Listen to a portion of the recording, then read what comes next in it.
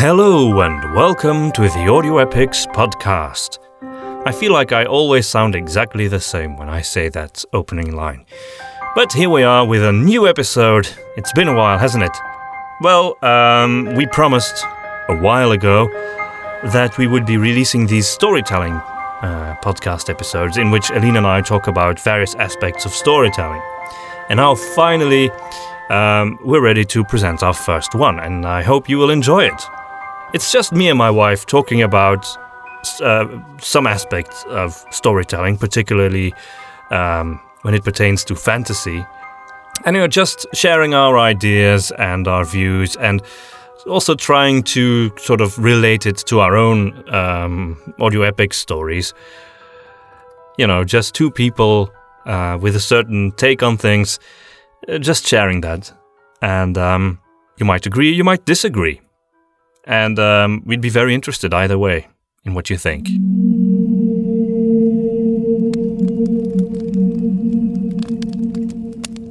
We call ourselves Audio Epics, so obviously we're interested in epic storytelling. And recently, a sort of realization came to me that to have an epic story, the feel of an epic story, you don't really need for it to be super, super long. This is something that came to me when I reread The Hobbit recently. It's not a very long book. It's about 300 something pages.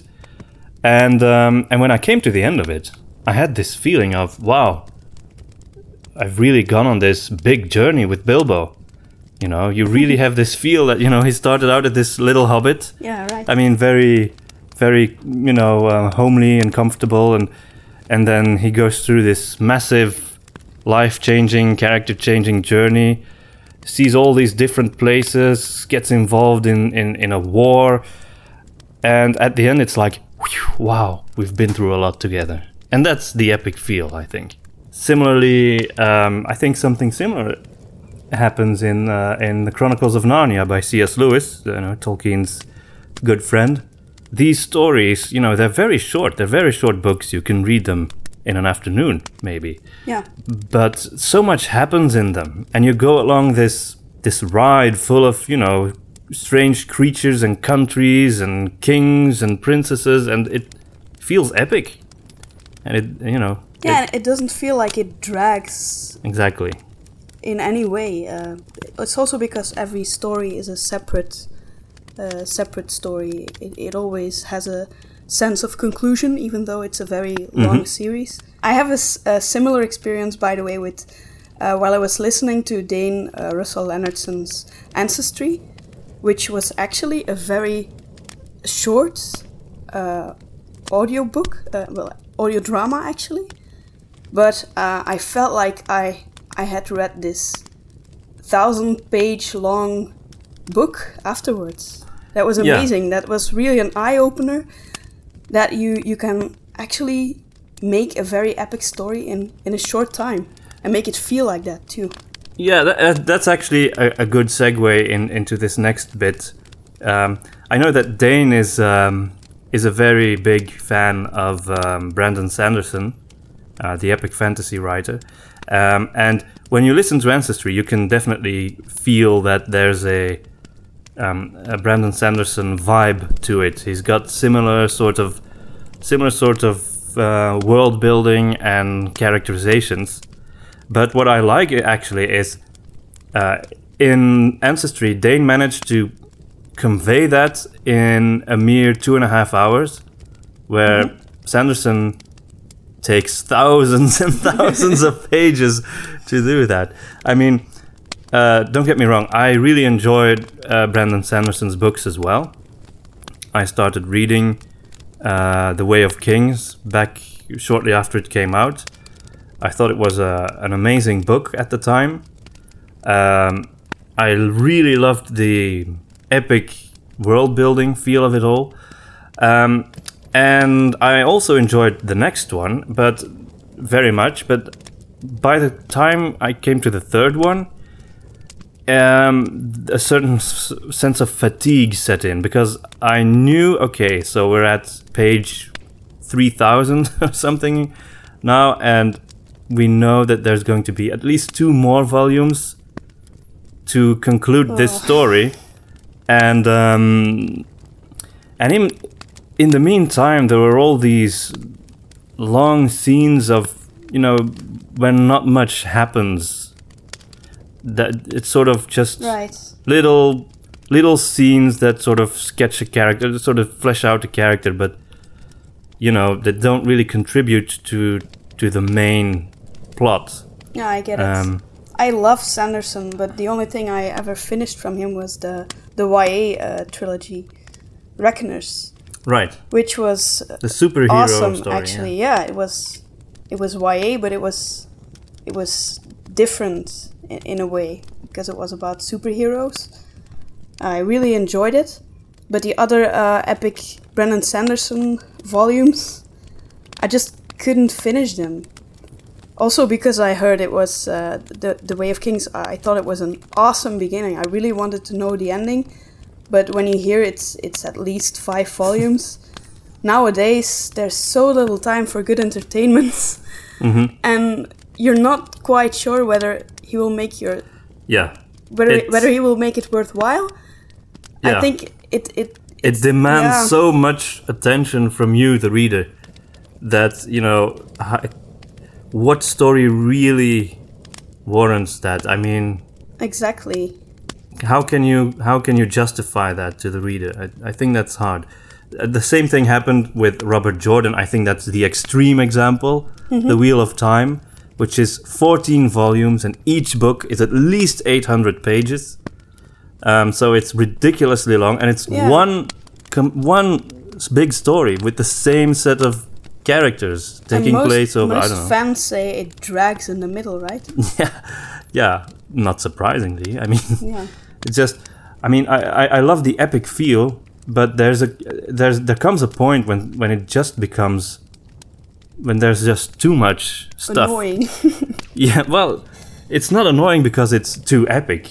It's annoying precisely because it's so long, the epicness sort of is lost, I think. Because there are so many scenes of people just sitting in a room and talking about politics, that the epic feel sort of gets lost in that. Right. I think there's a good reason why a lot of epic fantasy stories are trilogies. A book, an epic book series, I think a trilogy always works. You have other examples, of course. You have Harry Potter, but still each separate book is also a separate story. It concludes. Yeah, that's a difference. I think J.K. Rowling sort of followed C.S. Lewis's example there with the 7 books, and each book is its own story, but there's also an overarching narrative there, but it's kind of invisible until you get to the end. Right, and you also have this great build-up from this little boy who becomes a man, and each story gets more dark. And each story is its own story, but together they are the story of Harry Potter. Right. The same way in Narnia, each story is its own story, but together it's the history of Narnia. And that's why nobody was apparently interested in the sequel to Harry Potter, which was actually just part 1 of some play, some script. Yeah. Well, there's the Fantastic Beasts series now, which seems to be relatively successful. That's another thing. I think it's interesting to have a trilogy, and then you can still go nuts with spin-offs. Spin-offs, yeah, of course. Why not? But it's a kind of modesty, I think, from an author to write just a trilogy, and then preferably that the first part is just a separate story that has a conclusion to it, because then that way I think the audience decides for itself whether they want to spend lots of hours of their life invested in your story. So if you just have a trilogy and you have a separate first story, you don't oblige people to stay invested. If they just say, after one book, I'm done. It was nice, but I quit here. Then you kind of I've had that choice. experience many times. Yeah, I've had that experience many times that I really enjoy the first book, but then I feel like, okay, but that's enough for me. And then when you feel like there are so many unanswered questions, right? Yeah, that's less enjoyable then. I really like it if an author gives you the choice. Here is a book, and there's more if you want, but if you don't want it, that's fine too.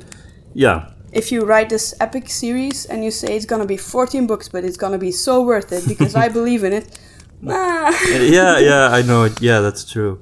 And you have to put every other book you ever wanted to read, just put it away for some time because here's my next book. There is so much stuff to read. Exactly. I don't think any author can ask of that kind of investment. I know there are people who read voraciously and who read very quickly, and for them it's less of an issue. But for me, I'm not that fast of a reader. Me neither. Because I have this tendency with every sentence that I read, I think about it and I try to imagine exactly what the author is trying to describe here, and I always take a lot of time. I never get fans invested in a very long series, and I really want to know at what point the series is going to end. I really want to know beforehand how many books are there. Yes. When is it going to be finished? And does the author know where his story ends? Yes. And does he have an idea what the ending is going to be? Because if they keep dragging along and they have no idea themselves what their story is going to end, then there's a very fair chance you're going to be I kind of feel sorry for fans of George R.R. Martin's series Song of Ice and Fire, because right now it looks like he's not going to get finished with this. And if you've invested in this series, if you started reading it all these years ago, because the first book came out in 1995, it's so disappointing if you don't even get to the end. I do have to say, I don't want to give the impression that we don't like long stories. I, for one, do like long stories. I'm a huge Tolkien fan, and when he said that with The Lord of the Rings, his intention was just to write a stupendously long story. Now, by the standards of 1955, it is a stupendously long story. But by today's epic fantasy standards, it's actually not very long. I think Lord of the Rings is the perfect length. And if you go much over that, you start getting into trouble.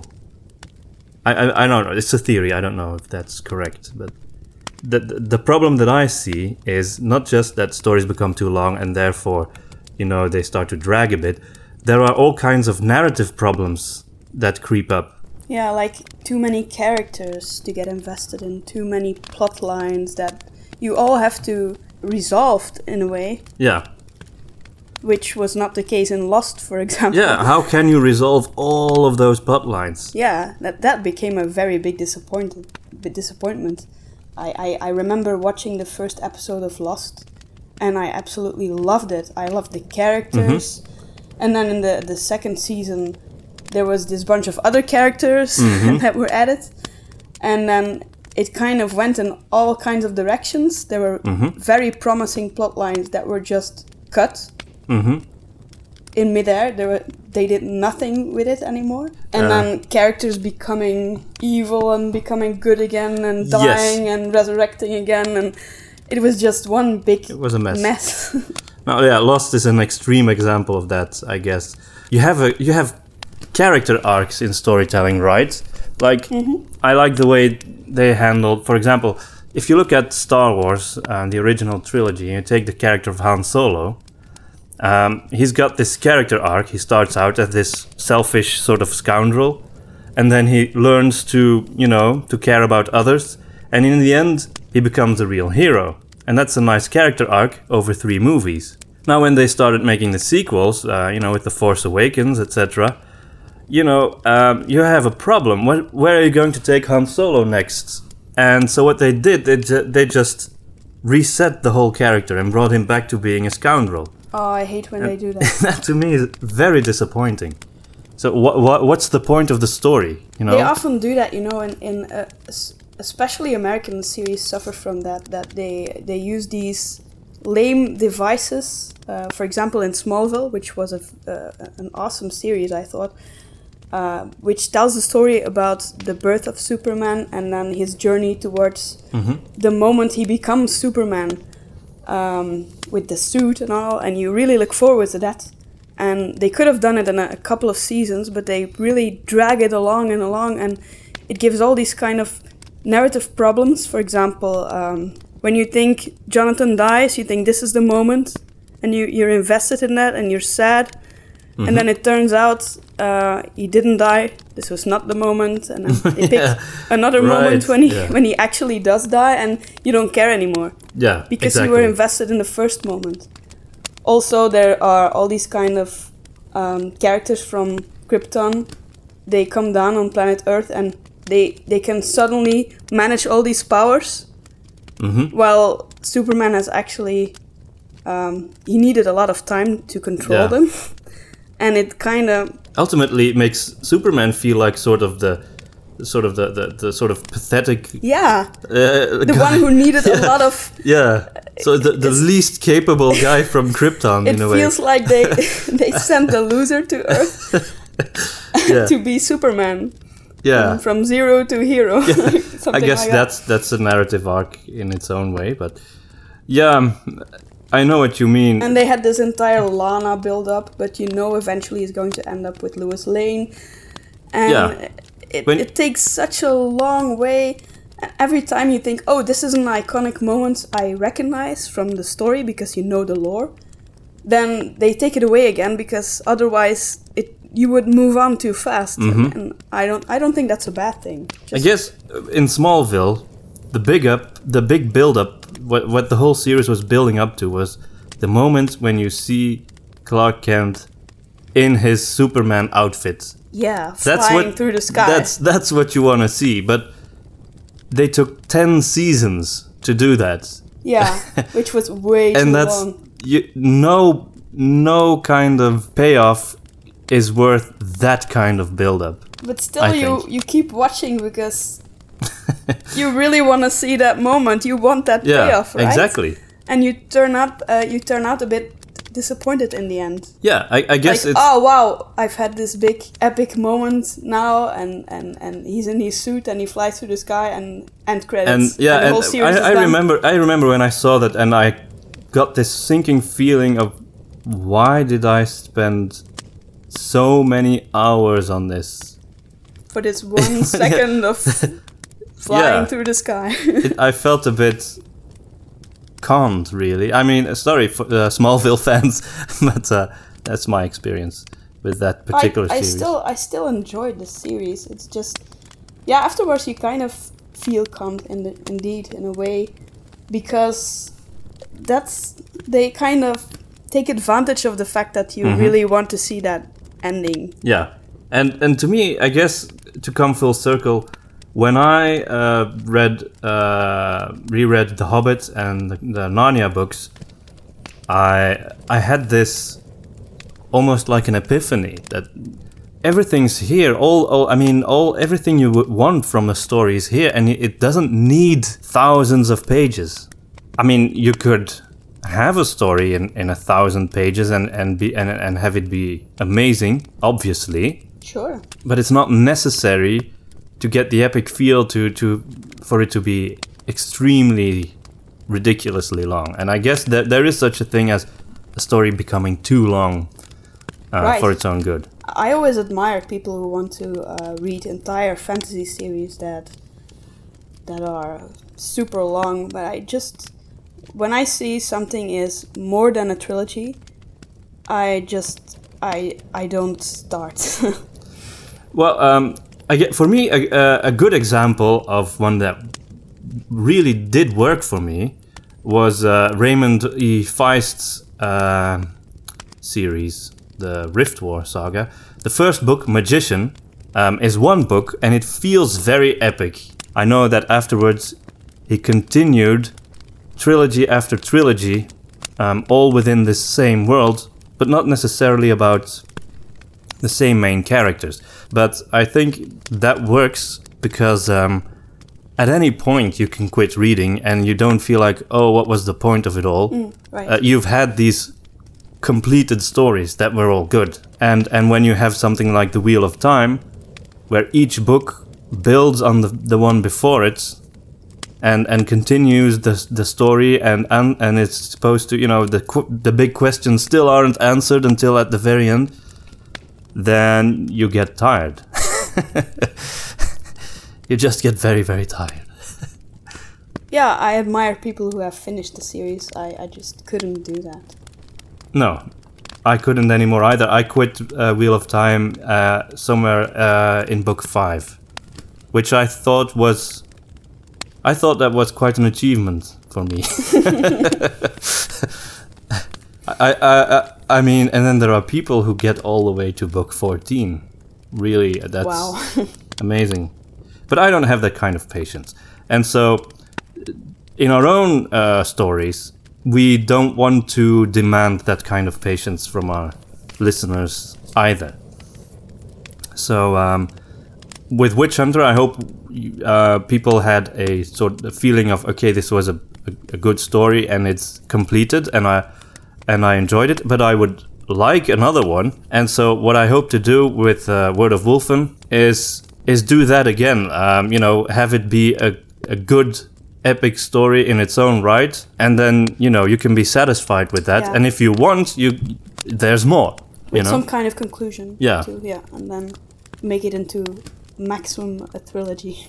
Yeah, and I really wouldn't take it beyond that. I mean, there could be more spin-offs like Beast of the Western Wilds, because I think that's different. It's more like, I guess we could talk about the X-Files. Yeah. You had the episodes that were just about there's this strange creature, let's find out what it is. Yeah, the Monster of the Week episodes. Yeah, and those were always my favorites. Yeah, and then you had the anthology episodes, which were more like big story arc. Right. And about the tension between the friendship between yeah. Scully And to me, those mythology episodes always felt less satisfying because they always left you with lots and lots of questions. True, it was also a very long series as well. Yeah. And was it 9 seasons? I don't know. I don't remember. It was a lot. We finished it. Right? We did. Yeah, we actually did finish at some point. X-Files. But the Monster of the Week episodes, you could have as many of them as you want. There's no problem, because you don't really have a narrative arc with Mulder and Scully there. Right. They're always the same. You like them that way. You don't want them to change. You don't need them to change. And that's kind of the idea. An inspiration for future Witch Hunter stories. That the Beast of the Western Wilds might be a kind of horror episode. What they did in the X-Files was they had all these kind of genres that they put into the Monster of the Week episode. You had the horror episode, you had a romantic episode, you had a nostalgic episode, you even had a comedy episode, and then a romantic episode, more meta episode. Right, the postmodern episode. Yeah, there were a few of those. So you had all kinds of different, very, very different episodes. Sometimes even inspired by an old movie or an entire subgenre. Now, as for Witch Hunter, I would always keep it within the same genre. Yeah, of course. But there might be all kinds of different places that Ludlov goes to. Mm-hmm. To me, I'm very much inspired by places and atmospheres. So that we had this forest adventure with the Beast. There could be more of a dungeon adventure or a city adventure or, I don't know, a winter episode. Yeah, we've had our share of forests, didn't we? Yeah, we like forests. Eileen is working on an audio drama script right now. It's almost finished. I know I've been saying this for months, but it actually has been almost finished for months. But it's because I'm an awful perfectionist. And it's also because our lives are very busy. I always say it's not finished, and Domien says, "Yeah, it is." I don't know about that. I haven't read it yet. So. But anyway, it really is nearly finished, the script. And it takes place in a forest. Just like Will of the Woods took place in a forest. And Beast of Western Wilds took place in a forest. And we like forests. Yeah, because... forests are cool. Forests are cool. Yeah. Yeah, that's the main reason. Yeah. But yeah, there will be more forests in the future, no doubt. Part of that... People annoyed by forests, they will be disappointed. Yeah, I'm afraid so. Yeah. Part of that is, I think, in audio, the woods are a very cool place to set an audio drama in. There are all these sounds, The woods are full of subtle little sounds in the background. I really like that. Yeah, but there will be different woods, right? Yeah, and at one point, this is something for Ludlov maybe. I'd like to have a seafaring adventure also, something piratey. You could put Ludlov in a piratey context. Yeah, we've sort of Treasure been Island. Brainstorming about a couple of spin-offs still. Yeah. Who knows? But first, I want to sort of continue the main arc of Ludlov's character, and I do have an end point for him in sight. I do know where it's supposed to go. So, Is there anything more you would like to say about storytelling and lengths of episodes? Well, maybe that we don't want to have a very, very long first episode of our storytelling podcast. Maybe. It's 30 minutes. I think it's just right. All right, then let's not drag it for our listeners. Okay. That was our episode for today. So before you go, and before I go, I'd like to know, what do you think? Do you agree or disagree with what we've been saying? What do you think are some examples of long stories done well, or long stories done not so well?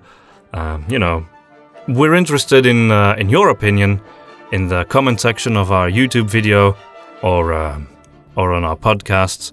Or you can email us. We're interested in what you have to say. And also, do you like this storytelling podcast concept of ours? Tell us what you think. And then, all I can say now is, this is Domien, signing off.